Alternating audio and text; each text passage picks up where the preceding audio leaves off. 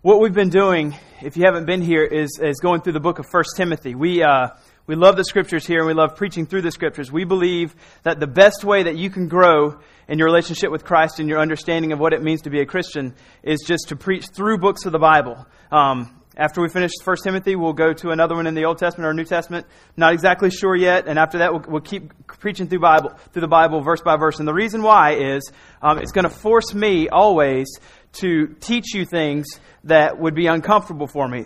I would never ever want to choose to talk about some things, but if I just preach through the Scriptures, I don't have a choice if I go verse by verse.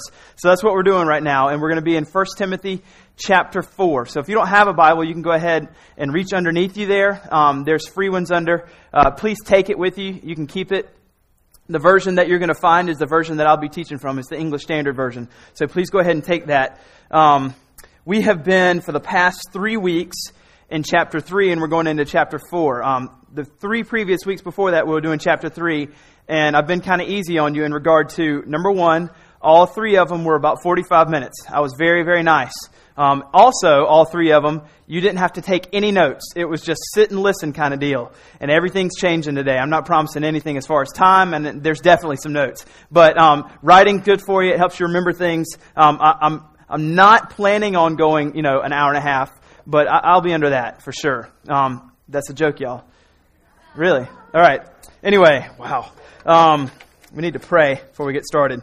Let me pray. God, we thank you for today, and I thank you for your word, and I thank you that you use it to teach us, to train us, to make us more like Christ. And I pray that you would do that this morning, that your Scriptures would come, and that they would read us, and they would show us our sin. They would show us the places that we fall short, and that, Holy Spirit, you would convict us where we do fall short, and that you would soften our hearts to want to repent of those things, confess those things as sin, and realign ourselves back into the life that you've designed for us to live in Christ.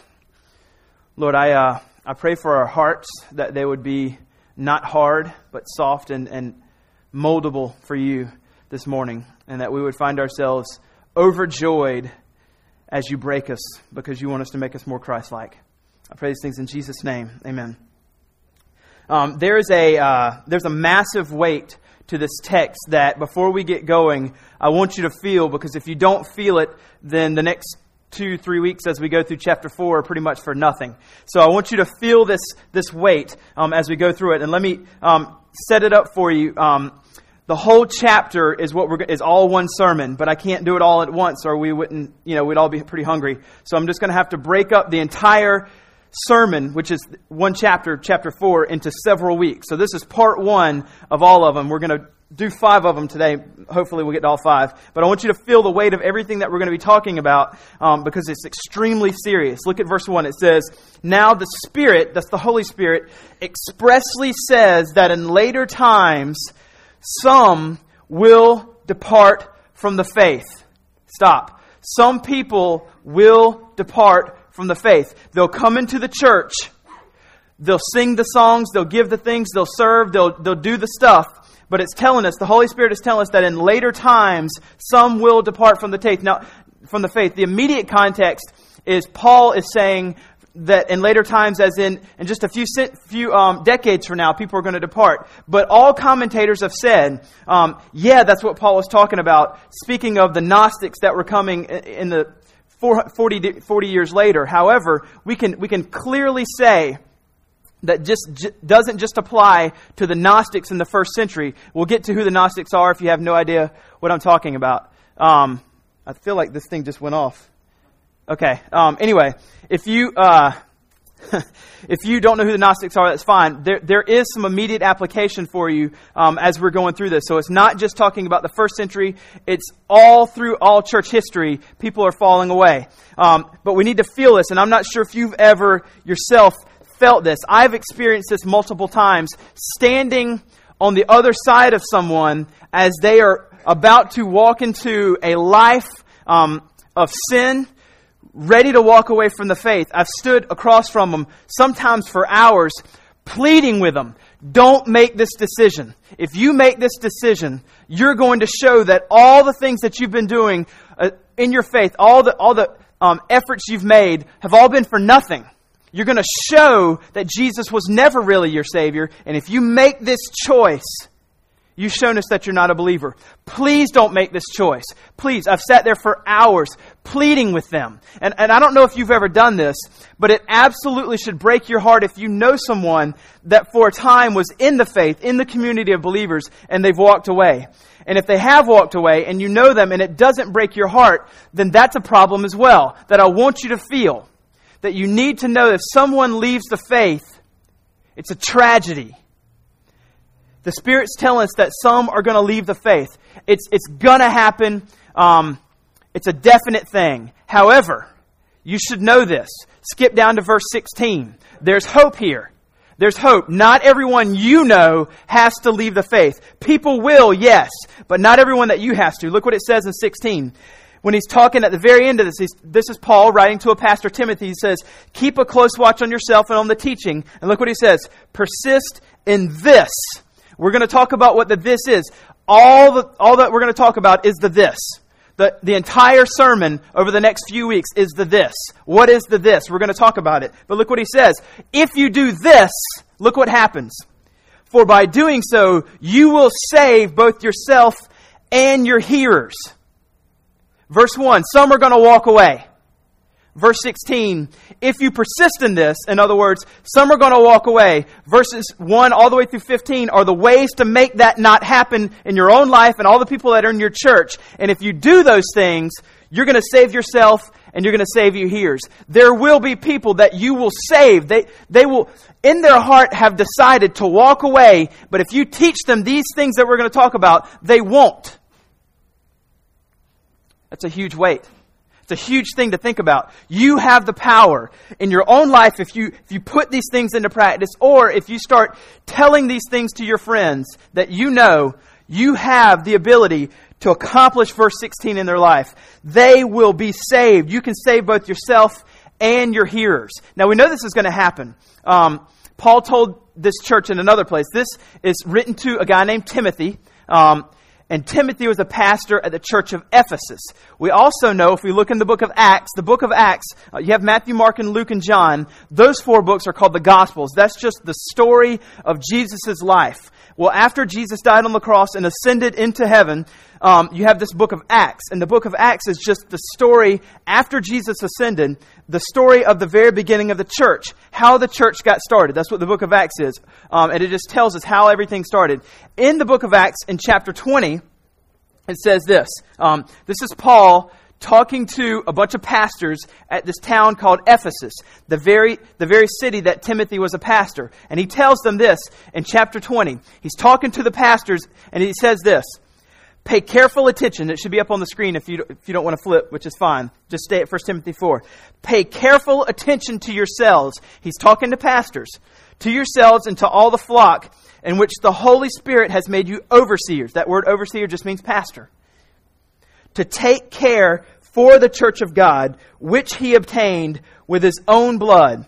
I know that after my departure, this is Paul. Paul would travel from city to city to city and set up a church, and then he would leave. And Paul's saying, I'm going to depart from this city. And when I leave, it's just going to be you pastors here in this city ready to take care of this church. And he says, I know after my departure, fierce wolves will come in among you, not sparing the flock. People are going to come into this church, Ephesus, and they're going to try to break apart this church. That's their only desire, is to kill the sheep, to pull them away from the faith. And look what he says. And from among your own selves will arise men speaking twisted things to draw away the disciples after them.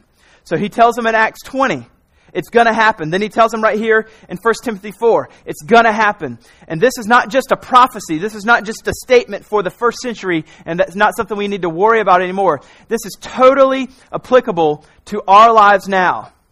In this church, some will fall away. You have to feel that weight. If you live your life not caring about that, well then you don't really need to listen to these things, because you're not going to do anything anyway.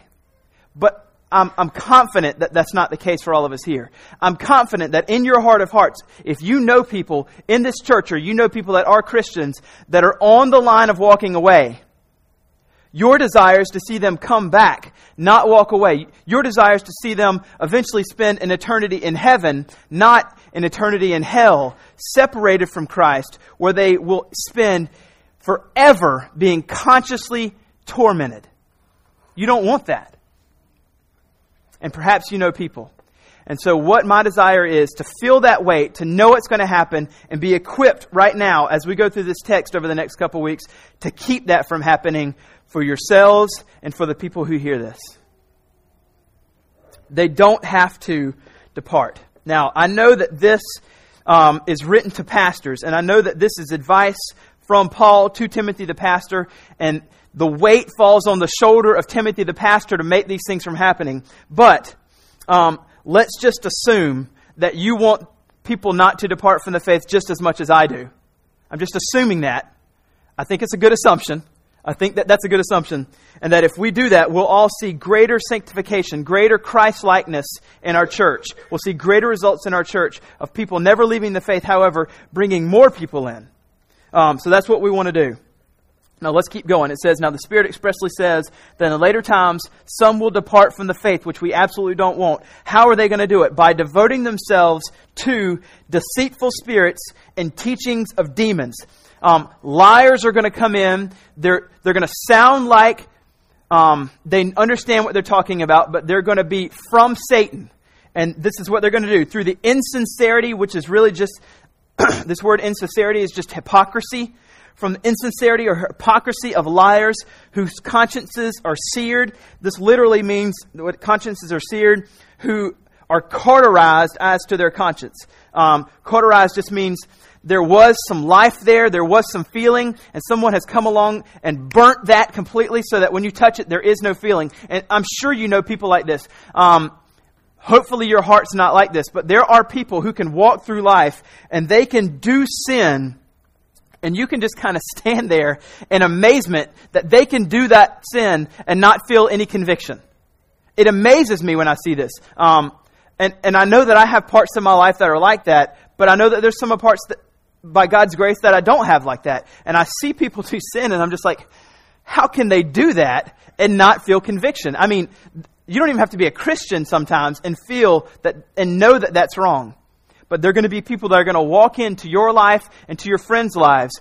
Their conscience is so seared that they can pull out people from the church and it doesn't faze them at all. It doesn't faze them at all. And this is what they say. Now, the context is the first century. Let's keep that in mind. The context is the first century. We're going to talk about how it has applications for us. And I'm going to explain what was going on when it talks about the Gnostics. The Gnostics, just so you can understand who they are, were a first century heresy that kind of raised up.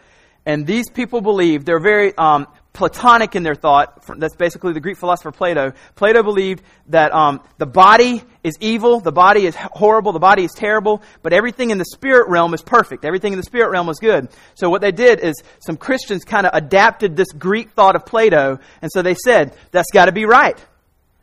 The spirit realm is good, the fleshly realm is bad. There's so many heretical assumptions that go, because if that's the truth, then they have to say Jesus wasn't human. They have to say Jesus only appeared to be human.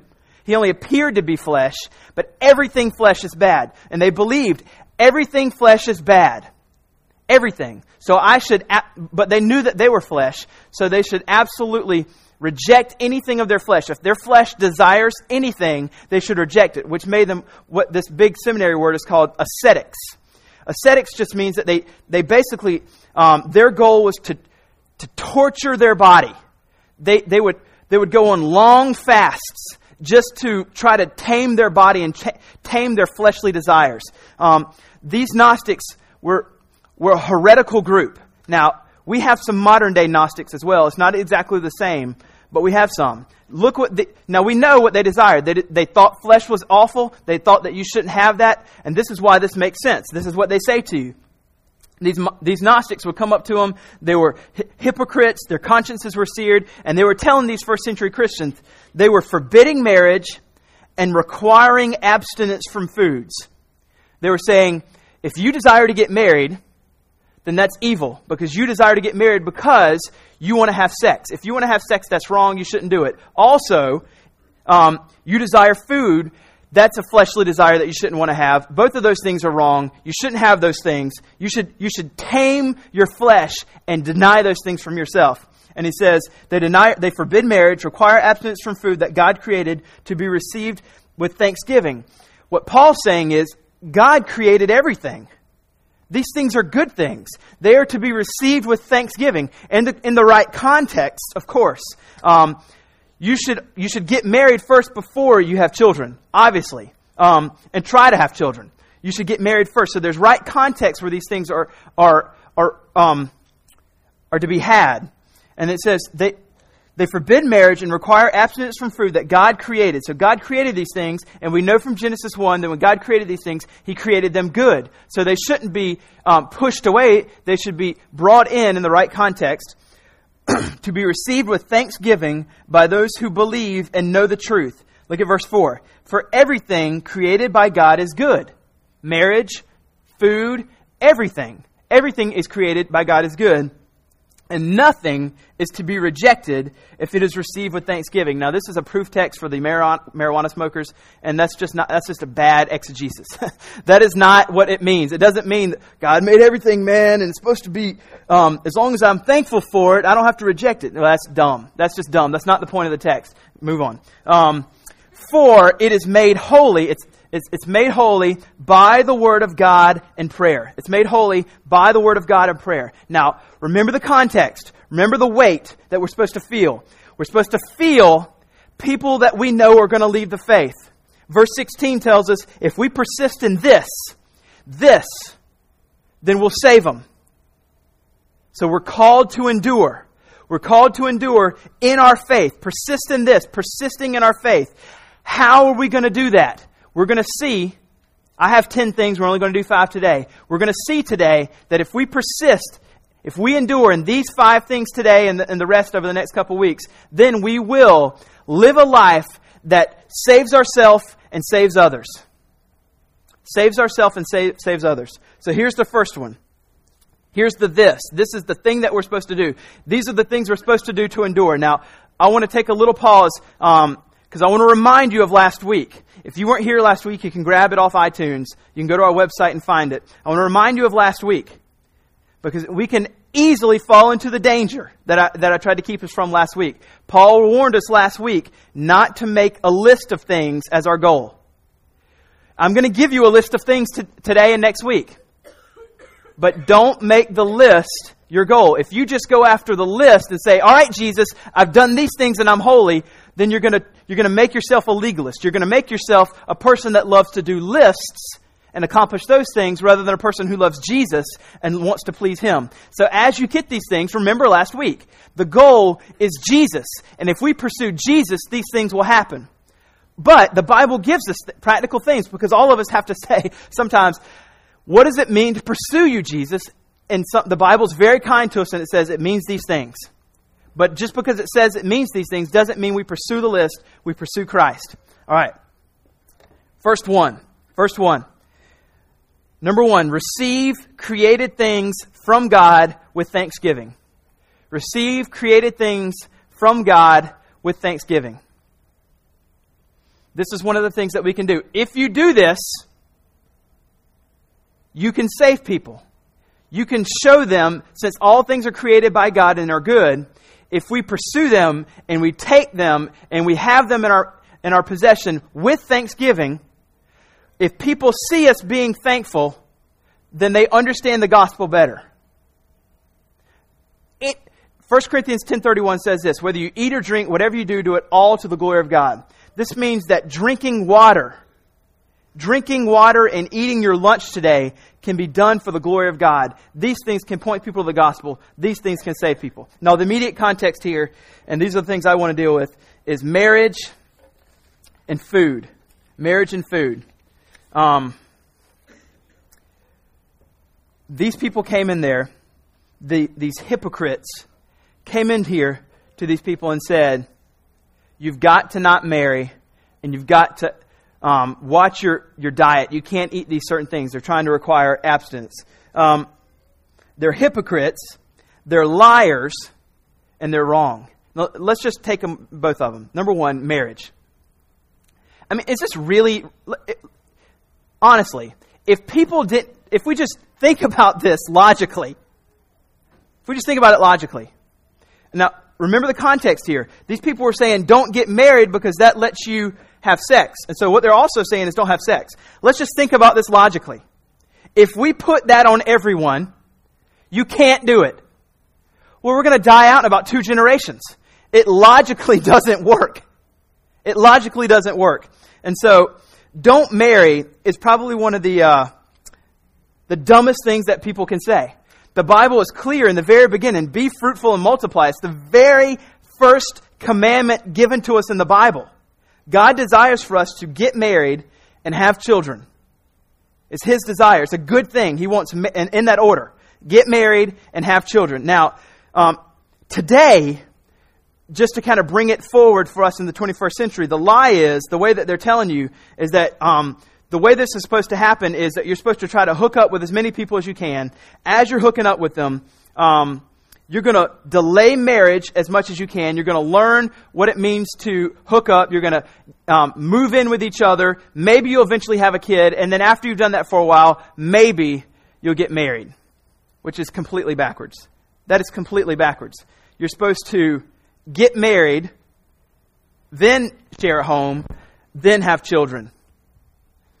So the way the world teaches you marriage is completely backwards than what the Bible says. So we shouldn't be fooled, but we should take marriage as God's good gift to us with thanksgiving. The next one is food. And it's just crazy to think that we're not supposed to either eat it all, which kills us, or eat certain foods. Genesis 9:3 tells us this. This is in the creation. God's creating. God's given us things. And so, for some of you that are vegetarians, that's fine. But look at what it says. Every moving thing that lives shall be food for you. As I have given you the green plants, I give you everything.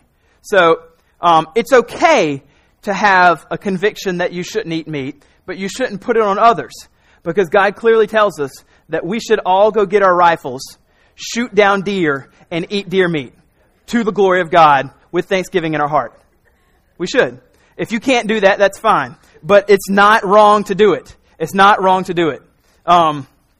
Or enjoy a nice steak. It's okay to do that. Now, let's keep moving because we know that there's more things that we want to see. Now, look what he says in verse 6. If you put these things, he's talking about verses 1 through 5. He's talking about the fact that things are supposed to be received with thanksgiving. Things are supposed to be received with thanksgiving. That's what he says. If you put these things before the brothers, he's talking to the pastor Timothy, saying, Timothy, teach them these things. If you put these things before the brothers, you will be a good servant of Christ Jesus. All right, stop here. This is the second one. The pastor is supposed to remind you constantly that everything that's been created by God is good. This is kind of, the second one's kind of like point one, but it's a little bit different. This is the second one. Remember that people will depart and that you're not supposed to be legalistic. That's kind of the summation of verses 1 through 5. The first one, is receive everything from God with thanksgiving. The second one is you should remember and you should remind others. And if you do this, you can save them. You can save them from departing from the faith. You should remind people that you should remember that people will depart, and if they will depart, you're going to do everything to save them from departing. And you also should remember not to be legalistic. I've got 3 children, 1 on the way, and my youngest is a boy. He's about 1.5 or so, and every single time he gets a bath or a shower, we take him out, and I put him down on the mat, and what does he do? You parents, you know exactly what he does. He takes off running. It's just something about being out of the bath and being clean, and I don't know, he just wants to take off running. And so I tell him every time, as soon as he takes off, he's good while he's on the mat, but as soon as he hits the bathroom floor with that wet foot, and it just falls, and he hits his head, and he gets up, and I'm like, every time I put him down, Aiden, don't run. Stay right here. You know, you can dry him off, but you got to hang the towel up. You can't hold him the whole time. But every time, and he's just so excited, he takes off. I mean, it's just like I don't know why, but he does it every single time. And so I constantly have to, as soon as I put him down, Aiden, don't run. Aiden, don't run. Everything's fine. Stay right here. And then you go. But I have to do it every single time, because if I don't, he's going to bust it. He is going to take off running, slip on the floor, and bust it against the cabinets. Every single time I have to remind him. But now, he remembers. He remembers the busting of his head. He remembers that I'm going to say it every time. He remembers. But I have to do it every single time until he gets old enough to understand. Same idea. Remember. You have to remind them, and you have to remember. Remember. As much as you possibly can. Those that you care about. Those that will walk away from the faith. Those that are on the line. Tell them. You remember. People are going to walk away with the faith. You go to them. Everything is created by God is good. Don't be legalistic. Don't go after lists, but Jesus. And remind them of these other things we're going to go over as well. All right. Let's keep going because we need to finish this verse 6. If you put these things before the brothers, you'll be a good servant of Christ Jesus. And look what it says. Being trained in the words of the faith and of the good doctrine that you have followed. Being trained in the words of the faith and of the good doctrine that you have followed. I want you to hear what this literally reads.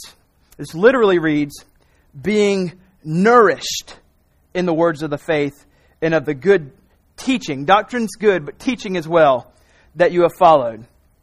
And the reason why I want you to hear nourished instead of trained is, trained kind of carries the idea that, it's optional. If I want to work out or I don't want to work out, I can train and I can get stronger, but otherwise I'm going to be okay. Nourished carries the idea, if I don't have that, I will die.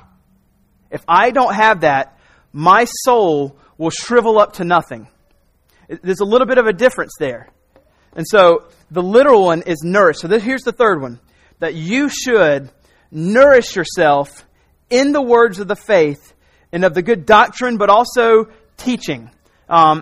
It's really both, doctrine and teaching. And I want you to know that you should nourish yourself. This means that you should be a studier of the Bible. You should not be a number of things. You can with this crowd, we can go several different ways. Number one, the first way you can go is that you just never read the Bible. The only time you ever read the Bible is on Sunday morning when I say, open up to 1 Timothy. And you're like, all right, let's read it. I'm going to read my Bible for the week. That's not good. You should nourish yourself every day. You should understand that the Bible is your life. It is your life. You will not grow spiritually without it. In John 5, Jesus is talking to the people of the time who thought pursuing lists and understanding Scripture and learning Scripture was the way to salvation. He says, you search the Scriptures diligently, but don't realize that the Scriptures are about me. They're about me. So you can either neglect the Scriptures, but you can also read the Scriptures just to memorize, just to study the lists and be a legalist and run after those things and not realize it's about Christ. So the Bible, yes, can tell you what to do in life. It can tell you all these things. I've heard several descriptions about it. It's the roadmap to life, etc., etc. But the best way to think about it is this. And if you think about it this way, you'll understand that you're going to get your nourishment here. The Scriptures are the best way for you to see the beauty. These words, these printed words on this page, are the best way every day for you to be able to see the beauty of the gospel of Jesus. Think about the person that you just adore right now. Every one of you probably have somebody that you want to get married to, or that you wish they wanted to get married to you, or that you are married to, etc. Whenever you look at them, if you desire that they want to get married to you, you just don't need to stalk them. But if you really see them every day, you have the opportunity to see them every day, when you look at them physically, you're reminded of the beauty that they have. You're reminded of the beauty they have, but you can't do that unless you look at them physically with your eyes. That's the same idea here, but it's a little bit different. It's spiritual. The way that you can physically see with the eyes of your heart the beauty of Jesus is by reading these words. This is not like any other book.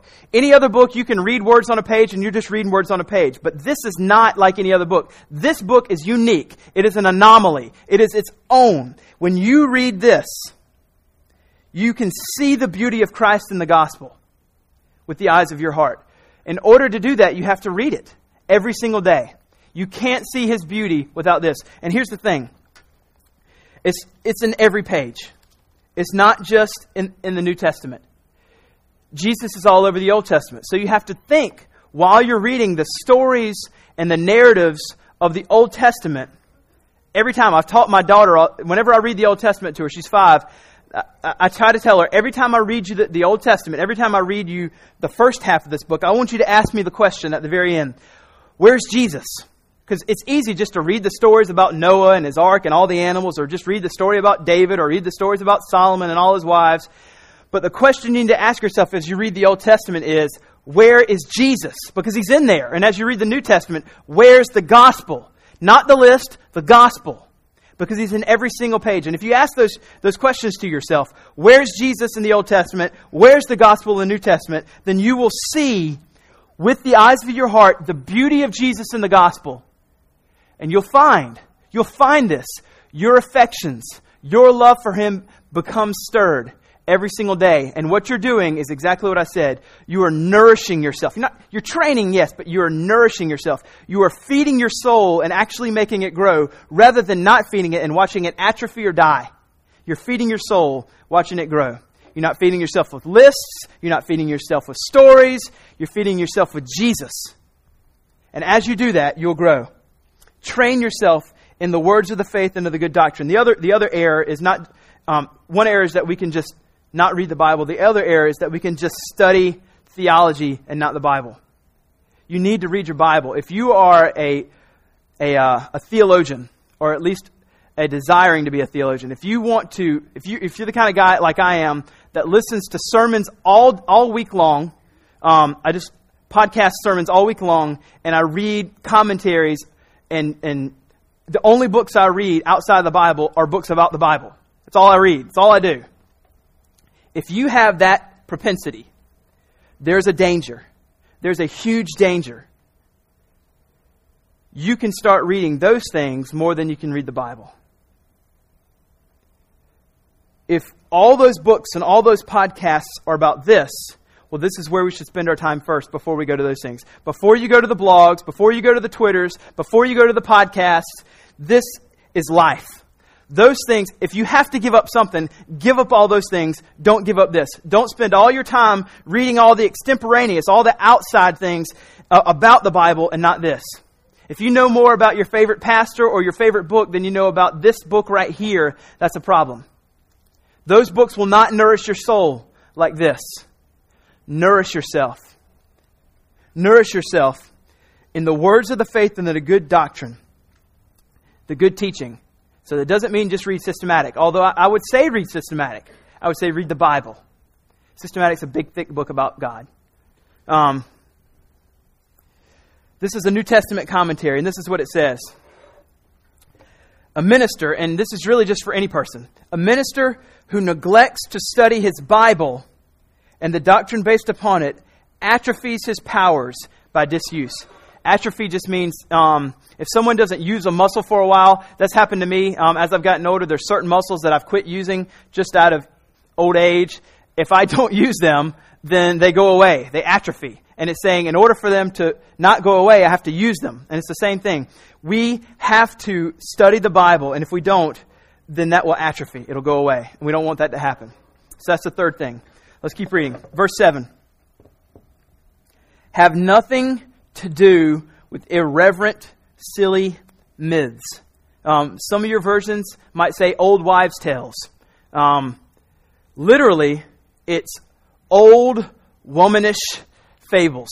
And it doesn't mean that Paul can't stand women and he thinks that they're kind of silly. It's just saying that there are stories that are passed down from generation to generation to generation that we just kind of accept as true, and we don't even look at Scripture, one of the main ones that I've heard a lot of times is God helps those who help themselves. Oh yeah? Where's that in the Bible? I don't see that. That's not in the Bible, but we've accepted it. God helps those who help themselves. It's kind of the Oprah-isms of the spirituality of this world that aren't necessarily true, that we just kind of accept rather than putting them by the Scriptures. An example is, and some of you might do this, if you do, stop. It's those weird emails that you get all the time. You know, there's this guy in another country. He just inherited $1 million, and if you would just send him your bank account, he's going to wire you the $1 million, forward it to 50 people. Those kind of things. If you get these things, don't send them to me if you get them. But these things are old wives' tales. These things are irreverent, silly myths. The way that happens is that we have, in our culture here, and today is, we've accepted things that we just kind of accept as true without necessarily looking to the Scriptures to see if they're true. And he's saying, have nothing to do with irreverent, silly myths. Have nothing to do with these old wives' tales. You just live by the Word. If you do that, you'll save yourself and you can save your hearers. Keep going. Look what it says this. Rather, so he's saying, don't do this, but do this. Stay away from old wives' tales. Look what he says. Rather, train yourself in godliness. Train yourself for godliness. All right. Whenever I was in high school, let me give you the fifth one. Train, and this is where we get our word for gymnasium. So this means to exercise vigorously. This isn't just kind of, a little run in the park, a little, I'm just going to do a beach workout and work out my chest, and that's it, and maybe my arms, and leave the rest of my body unnoticed. This is a training. This is every single part of your body. This is a vigorous exercise. Train, but we're thinking spiritually. Train yourself for godliness. Now, this is not the same as number 3. Number 3 was train yourself in the words of the faith and of good doctrine. That is grow in knowledge so that you know things about Christ and you worship the person you actually know, not just some figment of your imagination that you think Jesus should be. Number 3 is grow in knowledge. This one is train yourself for godliness. One is pursue knowledge. This one is pursue holiness. This is different. Train yourself in holiness. Whenever I was in high school, it's the very first time I ever started working out. Clearly, you can see that the results have been massive. Anyway, I was so embarrassed whenever I was in 11th grade. I got put in, was it 11th? 12th. It was 12th grade. 12th grade. I asked to be put in because I was like a $105. I asked to be put in the weightlifting class. And everybody, $105 means 105 pounds. Not very big. I asked to be put in the weight class, and everybody in there, all the guys at least, maybe even the girls, were stronger than me. And they could bench press. This was kind of the goal. This was the goal. Everybody could start with the 45s. And I wanted so bad to start with the 45s. It took me a long time. You're over there kind of in the corner, hoping nobody's looking at you, putting on the 10s and the 5s. Like, okay, I'm only bench pressing half my weight, trying to build up. And so I finally got where my max, the most I could do was the 45s. That's 135 pounds. And so I decided that was going to be my sets. I was just going to do that. I was not going to be embarrassed by putting the 25s and the 35s on there. And so my sets would be like, 1, done. And then I would have to take this 30-minute break just to be able to come back and do another set. But I kept working at it. And you should know this. Everyone should know this. Not because, you should know that this is in jest. I am not being prideful here. I realize I am not a strong, massive person. But this is all in jest. Everyone should know that there's someone that's for 5 years has been stronger than me. And just the other day, we lifted, and I lifted more than him. I'm not going to say who he is, but he sometimes wears funny hats, and his last name's Powell. So we're working out one day, and all that happened is I did 6 and he did 5. So it wasn't really this huge accomplishment. And he also hadn't worked out for like a year, and I've been working out every day. Every week. But I've been training. And I remember in high school, all I could do was 135, but then I got into college, I could do more. And I can remember in seminary, because I was working for UPS and I was lifting weights, and I was able to do a little bit more. And I remember being excited I could do more. And as I've come here and continue to lift weights, I've gotten more and more. It's because I've been training. It's taken, when was I in high school? 92. Good gracious. I mean, it's taken 17 years to get to this massive physique that I have now. And you can see that's not very much. So we can see that perseverance is a slow thing. And I think we need to realize sometimes when we're told to train ourselves for godliness, train yourself for godliness, you think, well, that means in a month I'm going to be massively holy. Training for holiness sometimes takes a while. And the key is not to say, if I don't attain this level of holiness in 1 month, I'm quitting. The key is perseverance. Whenever you see sin creeping back into your life, you keep going. You are training yourself. You're training yourself for a marathon, not just some kind of sprint here where 1 month, if I don't see these results, I'm done. Your life is for the rest of your life, clearly. But you should be persevering, pushing on. You're keeping going. There's not ever a time when you're going to stop. Train yourself vigorously.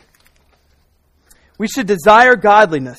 We shouldn't be embarrassed. I remember how embarrassed I was as I was doing just 50 and 60 pounds of weights. But now I can do what I wasn't embarrassed about. And so we shouldn't be embarrassed of where we are spiritually. We shouldn't be embarrassed to go to someone and say, this is what I struggle with. Please help me. I'm pursuing holiness. It might take me a while. I need you to hold me accountable. Because more than likely, they struggled with that at one time. Or maybe they still do, and that's probably not who you should go to. You should go to somebody else. But you shouldn't be embarrassed. You should keep pursuing it because you love Jesus. Because you love Him. And you want to be godly because He wants you to be godly. Why? Why should we do that? Why should we do that? Look at this. Rather train yourself for godliness. Look what it says. For while bodily training is of some value, we're going to come back to that in 1 second. Godliness is of value in every way. So he's making a comparison here. Training yourself, exercising, lifting weights, etc. makes your body more strong. I used to be able to speak English. But spiritually, if you train yourself, it's also a value, just like lifting weights. But look what he says. This is absolutely amazing because the body only holds value. Training your body only holds value for just this life. That's it. You're going to continue to get older. You're going to continue to die. You're in the process of dying right now, just so you know. You're going to continue, and one day it will all be over. And when you're 75 and you die, you're not going to be able to bench press 200 anymore.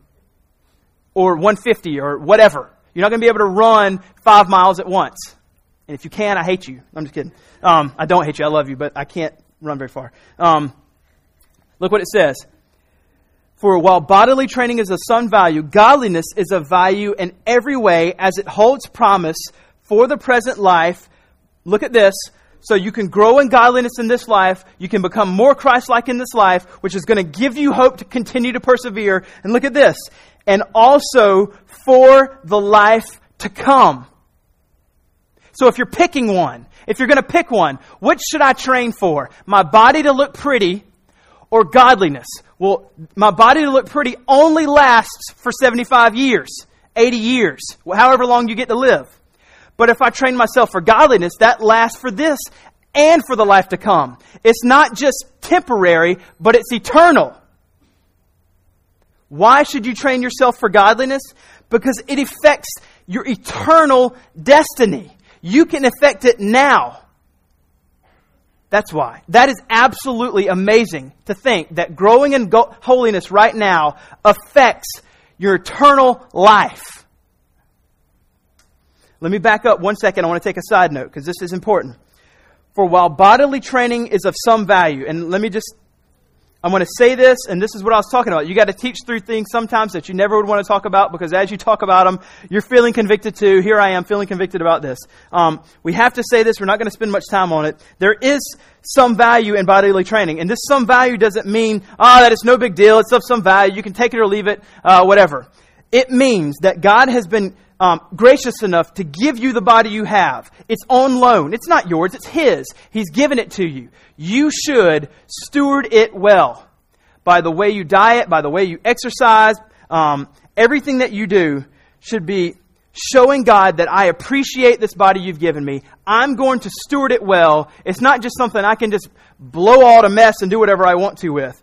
It's been given to you. This some value means that there is value in it. You should do it. You should take care of your body. Keep going. And then it says, for all bodily training is of some value, godliness is of value in every single way. You are an absolute fool. Your life is filled with folly if you pursue physical appearance and train for that, and don't train for spiritual health, and you don't pursue godliness. It's just unwise and foolish to spend all your time and money on the clothes you wear, how your face and hair looks, and what your body looks like, knowing that all that's going to go away anyway. You are working against time. That's the one thing that will go down while godliness can always increase. So, don't just train, and this is what a lot of us are really good at, including myself in many areas.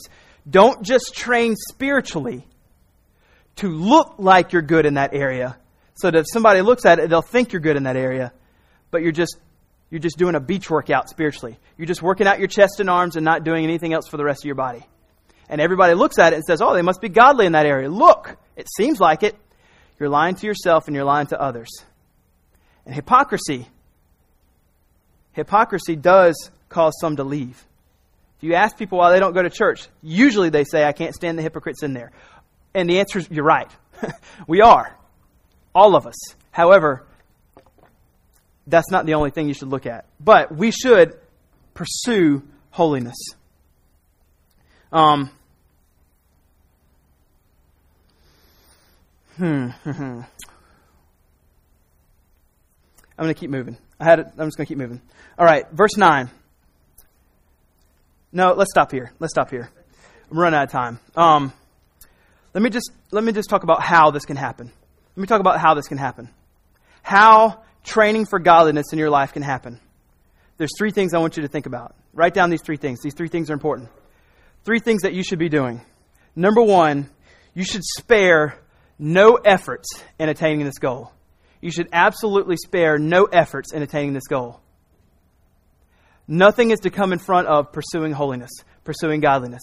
There are things that will creep in, but you should spare no efforts. All of your day should be devoted towards this. You should model the way you go to school. You should model the way you go to work. You should model the way you speak to your children. You should model the way you speak to your wife or your husband.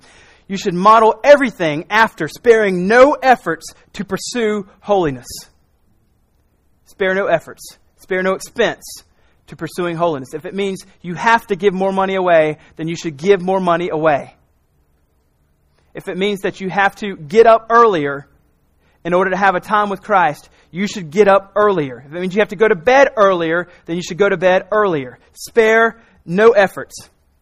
Here's the next one. Get rid of everything that keeps you from growing spiritually. Now, we can be legalistic here. We can be very legalistic, and I'm not saying be legalistic. I'm not saying to put this on other people. I'm saying to examine yourself. Think about you and you alone. What are some of the absolutely neutral things? They're not good, they're not bad, they're just neutral. What are some of these things that if I were to take away some of these in my life, I would increase my affections for Christ? I should get rid of those. I made a list here. I want to read this list to you. And maybe some of these relate and maybe some of these don't. Maybe some of these are in your life, but you don't have to get rid of them. But maybe you should. Get rid of everything that keeps you from growing spiritually. That guy or girl, that habit, that relationship, that book, that TV show, that addiction, that need to fit in, that desire to impress, that makes you want to fit in, that lie that they, the cool crowd, are having the real fun. And you aren't because you're following Christ. Get rid of that lie. That was mine, by the way, growing up. That was mine. That's what I believed. That they're having the real fun and I'm not because I'm following Jesus. Thanks a lot, Jesus. It's a lie. I had to just give that up. You need to give up that sport, maybe. Maybe you need to stay. Maybe you need to stay. But maybe you need to give it up. That video game, that idea for some of you guys that girls are just trophies for you to conquer. That belief that you don't deserve any better than what you have. Maybe you need to give up that desire to be rich or that desire to have the money but not give it to Jesus. Because He's given it to you on loan. All your money's His. You're supposed to steward it well. You're supposed to give offerings. Whatever it is that's keeping you from growing spiritually, you need to get rid of that thing. It doesn't need to happen over time. It needs to happen right away. If you try to wean yourself off of it, you're just going to go right back to it. Kill it. Mortify. That's what it tells us in Romans 8:13. Put it to death. Put to death the deeds of the body. Now, these things aren't necessarily sinful, but for you, they might be. So don't impose these things on others. If sports is something, this is mine, I can't watch sports. If sports are some things that you can do or you can't do, don't impose that on other people. Let them decide. We all have the Holy Spirit living inside of us. Now, if it's a sin, yes, you should confront them. But get rid of everything that keeps you from growing spiritually. Spare no efforts. Get rid of everything. And here's the last one. Constantly aim at your goal. It's just so easy to fall off track here. Aim at your goal. What's the goal? This is the Sunday school answer. This is the one that you should know this one. What's the goal? Jesus. The answer is almost 99% Jesus. The goal is Christ. Let me read a text to you. This is what we're going to close with. This is Hebrews chapter 12. It's just about, 5 books to the right or so. 5 books to the right. This is what it says. Therefore, and now I want you to understand what this is meaning. And in chapter 11, the writer of Hebrews, whoever he is, just got through telling us of all these people who live for Christ. All these people who is kind of the hall of faith. All of them just kind of live for Christ. And he gives you all these examples of the faith that they had, the faith that they had, the faith that they had. And he's saying, therefore, since we're surrounded by so great cloud of witnesses, all these people that have gone before us that have lived for Jesus, they're all around us. Since we're surrounded by them, let us lay aside every weight.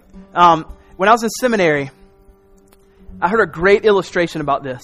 I heard an absolutely great illustration about Hebrews 12, and I think it'll be helpful for you because it'll take the man-centered, everything's about you away.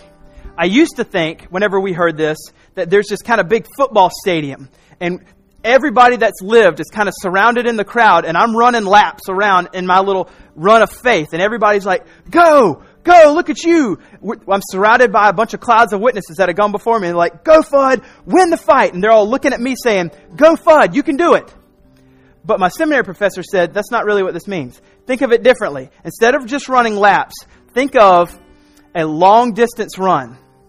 And all along the side, as they're running, are people that have gone before us in the faith. And as you're running by, there's something at the end. And so it's not all circled around you saying, go Fudd, go. They're saying, as you're running by, look.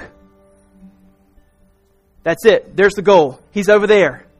It takes it so that it's not about you. It's about Jesus. Jesus is at the end, and they're all saying, as you're running, we're surrounded by great crowds of witnesses. Let us lay aside every weight, every sin which closely. And they're saying, look at Him. He's the goal. There He is. Look at verse 2. And let us run with endurance the race that is set before us, looking to Jesus. That's what they're doing. They're not looking at me. They're, as I'm running by, saying, hey, look, there's Jesus. He's the goal. He's always been the goal. It's not a list. We absolutely don't want people to walk away from the faith. Absolutely. But Jesus is the goal. And look what it says. So since we're surrounded by so great a cloud of witnesses, let us lay aside every weight. That's the morally neutral things. That list I just said. And sin. The things that we know are sins. Get rid of every single one of them in your life. Which clings so closely. Let us run with endurance the race that is set before us. Only you can run your race. You can't run someone else's race. You don't want to run someone else's race. You don't want someone to run yours. Only you can run yours. Run the race that's set up before you. Don't try to be somebody else. Looking to Jesus. Looking to Jesus. This is what it's all about. Why should we look to Jesus? He is the founder of your faith. He is the one who saved you. He's the founder of your salvation. He's the perfecter of our faith, who for the joy that was set before him endured the cross. That verse blows me away. Think about this.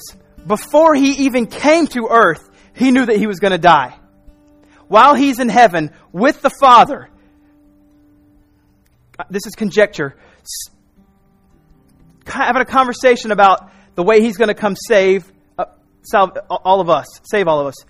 He knows what's going to happen. He knows that he's going to go down there. He's going to die. He's going to die a sinner's death and be totally innocent. And he also knows, this is the worst part, it wasn't the physical death. It wasn't the nails in the hands. It wasn't the whips and the beatings. That's the worst part.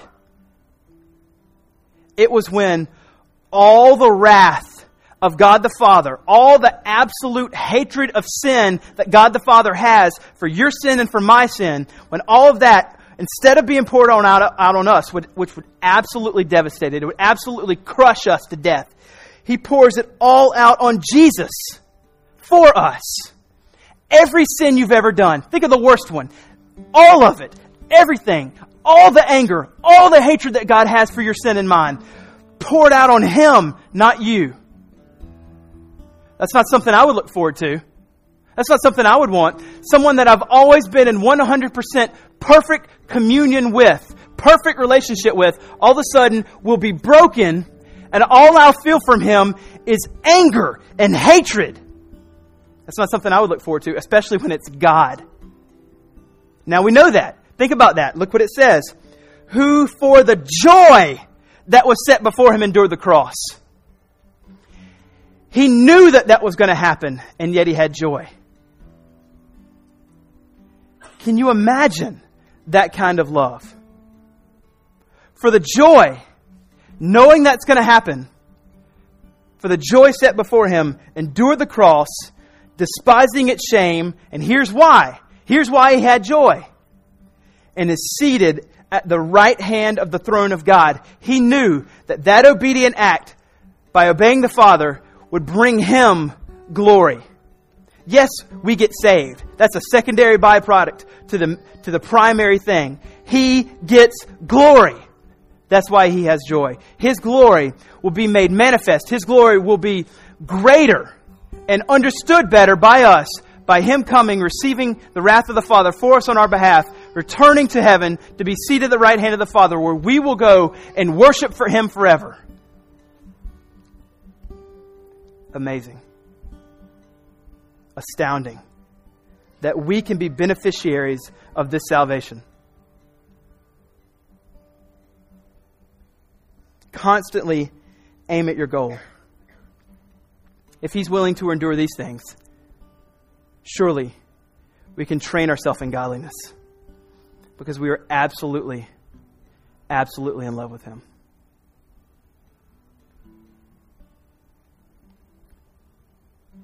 What I want you to do now is spend a little time in prayer before we go into worship through song. This is a celebration time. This is a time of excitement. This is a time of joy. This is a time of extreme worship. This is not where we're kind of ho-hum. We just talked about the gospel. Jesus took for us our punishment. This is a time where we stand and we sing out to Him with everything inside of us.